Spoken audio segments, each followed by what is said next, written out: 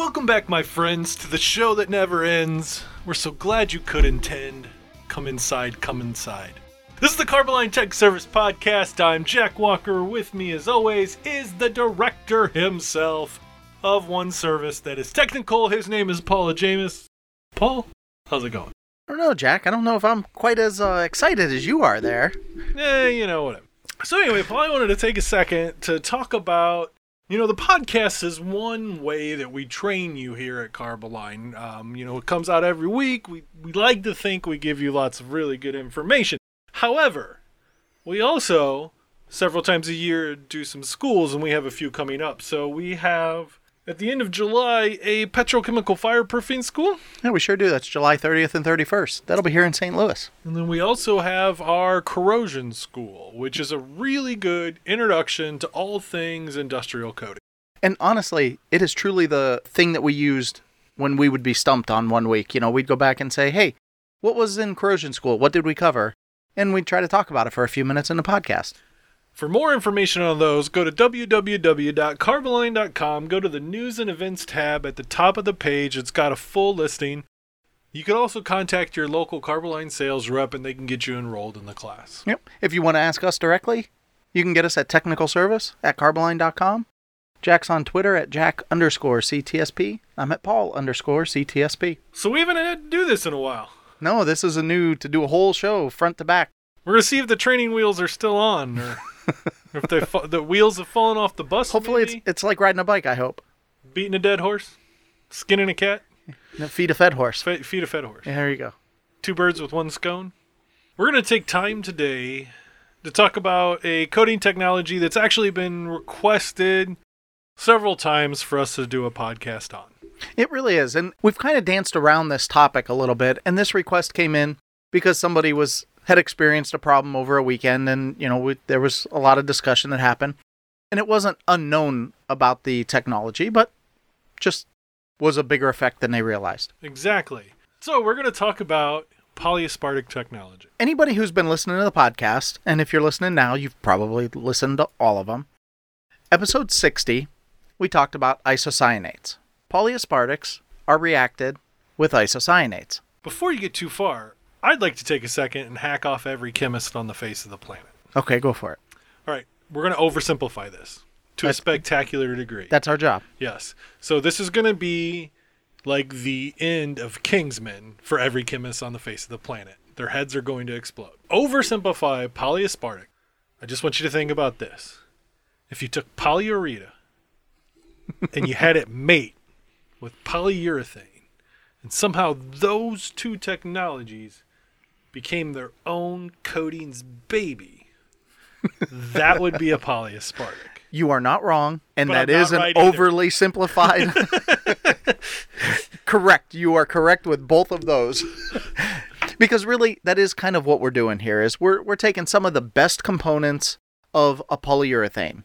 That high gloss, that color and gloss retention, that fantastic weathering finish. And remember back episode 9, we talked about weathering finishes. That whole discussion of how do you make something last a long time out in the environment. And we're talking about environmental finishes for environmental exposures. And you match that up with the speed and the flexibility that you get from the polyureas. And because urethanes don't dry necessarily that fast unless you have sped them up. It's not their nature to go that fast. Where polyurea, it really is. It wants to be fast. So by smushing those two together, we end up with something that's fast. You can build it thicker. And you get great color and gloss retention. They really are an amazing technology. Where you see them the most is as use for a floor coating. It really is. As we've been getting ready for this, I've been looking at some stuff online. It's amazing how many videos there are on LinkedIn, Facebook, YouTube that are people doing polyaspartic flooring. Well, it works so well for flooring because one of the things that is a huge desired characteristic for any coating that's going to go on concrete is flexibility helps so much. Well, it's because concrete, it moves, expands and contracts so much. And so the polyaspartic can absorb that movement within reasonable levels. It does it much better than an epoxy will. Absolutely. And what you do with that technology, the other amazing part about polyaspartics for floor coatings is a lot of times when you have a flooring job, you don't have time.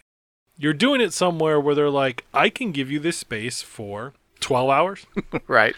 And a lot of that's due to the places that you're doing these coatings in. They need to make their money too, and they need to do their work. Well, the great thing about polyaspartic technology is it cures really fast. So you're able to return to service a lot of times within a matter of a few hours. That's right. A lot of these, we've got a second step or third step when you're putting together a floor system that you can do in just a couple of hours. And that'll let you put a whole multi-coat system down, sometimes overnight. And then it's almost ready to work on in the next day. Yeah, I did a job. Well, I didn't do it. I helped assist a job, technically, where we did 2,000 square feet of a double broadcast flake system with the polyaspartic, and we applied the whole thing in one day. And that is the benefit of this type of technology. Now, for those of you who are familiar or not with the Carboline products, our product that we're looking at here, the Carboseal 985, is really the one that's the one that Jack worked with on this project. And it's got a lot of great benefits that, you're able to have a pot life that you can use, but still work that broadcast system back into it to be able to get on it fast. And that's what you're looking for these types of systems. All right, Paul, it's absolutely that time again. And is there really anything more absolute than the time to pay the bills? So we got to talk about Plasite 3070 LB. Jack, this is absolutely the next generation in our baked phenolic line of coatings that we have here at Carboline. For all of you that remember the Plasite 3066, Plasite 3070, and the extreme level of absolute coverage that it has for chemical resistance, absolutely, we have taken that to the next step. What we've done is we've managed to lower that baking temperature. That's what the LB stands for. Low bake. Low bake. And what we've done is we've moved it from a 400-degree bake cycle down to 250 degrees. And in most cases, we're able to give you a lot of the same chemical resistance. Now, there's still a couple gray areas where we have to bump that back up. But man, this is absolutely a next step in the evolution of rail and marine lining option. For more information, go to www.carboline.com, and that is absolutely the Plasite 3070 LB.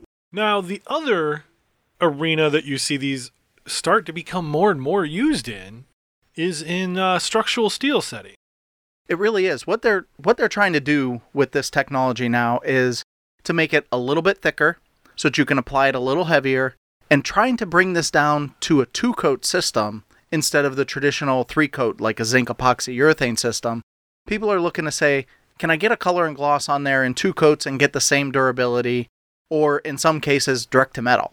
And you see a lot of OEM people moving towards wanting the polyaspartic properties on a direct to metal system. Well, yeah, anytime you have something that is being applied in a shop, I mean, the number one criteria for a shop typically is how quickly can I get this out of my shop? And with polyaspartics, your dry to handle times are so much faster than anything else. There is no other technology that can come close to throughput of a shop when it comes to coating parts, steel, tanks, anything like that. And that's really what most people are looking for. That'll still keep your color and gloss. It's not going to fade, but it'll allow for you to get it out of your shop quickly. Now, like we talked about it back in episode 60, these are isocyanates. They are going to react with moisture. In most cases, the effect that moisture has is it's going to speed it up faster. It also can cause microfoaming on the surface if it has too much exposure as it's trying to set up. It doesn't give it a chance to close back up as that reaction happens and you get a little off-gassing bubble. And that speed, the only way really to control it, you can't add extra solvents to it. There's nothing you can add to slow it down. You need to DH. And that is the main complication of these is in order to control that reaction speed, temperature has a huge effect and humidity has a huge effect. And that's the only way really to control the speed. And that's why a lot of the times it's used in the floor industry, because a lot of times you're doing these in controlled spaces. If you have controlled spaces, your humidity's under control. And it's kind of like, I don't know, kind of like when I play pool. You need a little bit of water to make the shot go in, but a little bit too much, it microfoams, right? So water? I'm not talking about water when I play pool. However, there's that fine line. Yeah, mine's 1.5 waters. Yeah. 1.5 waters, you're a really good pool player. 2 waters, you might as well not even be playing pool anymore. A lot of green is a problem. I can still do the short shot. So that moisture is really important to help with the cure, because if you didn't have any moisture, your cure would be really slow. But if you have too much moisture, much like if you have too many waters when you're playing pool, the efficiency, bad things start to happen. And in this case, like you said, it's the microfoaming. Yeah. So really, it is important to follow the product data sheets. On ours, the CarboQuick 200 is our product that we're talking about for this, but every paint company has these, and it's important to pay attention to what the restrictions are on the product data sheet for minimum and maximum humidity levels. But let's take this one just little step further before we wrap it up, because we mentioned a little bit of trying to get it to the 2-coat system, and I kind of just want to explain the thought process there to the 2 or 1-coat system. And it's going to be another oversimplification. However, what I want you to think about is with all coatings other than like zinc-rich coatings or coatings with any kind of metal fill like MIO or aluminum, if you don't have that fill, your mode of corrosion protection typically is barrier protection. And you get that thicker barrier with the polyaspartic, yet you get the UV protection as well that isn't a typical function of a top coat. That's right. So, and really what we're looking at, a product like CarboQuick 200, you can apply it at 6 to 10 mils in a single coat. So that gives you that thickness that you're looking at. Where most urethanes, even a thick film urethane, you're usually still only looking at 5 mils. Correct. And if you're in that 6 to 10 mils, that's really kind of the same thickness of your epoxy and your urethane that you would have in a traditional 3-coat system. Right. Yep. All right, so that is the 10,000-foot view on polyaspartics. If you have any more questions, definitely reach out to your Carboline sales rep. You can get us at the numbers that Paul listed earlier. And for Paul, we'll see you next Monday. And so, for the Carboline Tech Service Podcast, I'm Paul. And I'm Jack. And we'd like to thank you for your support.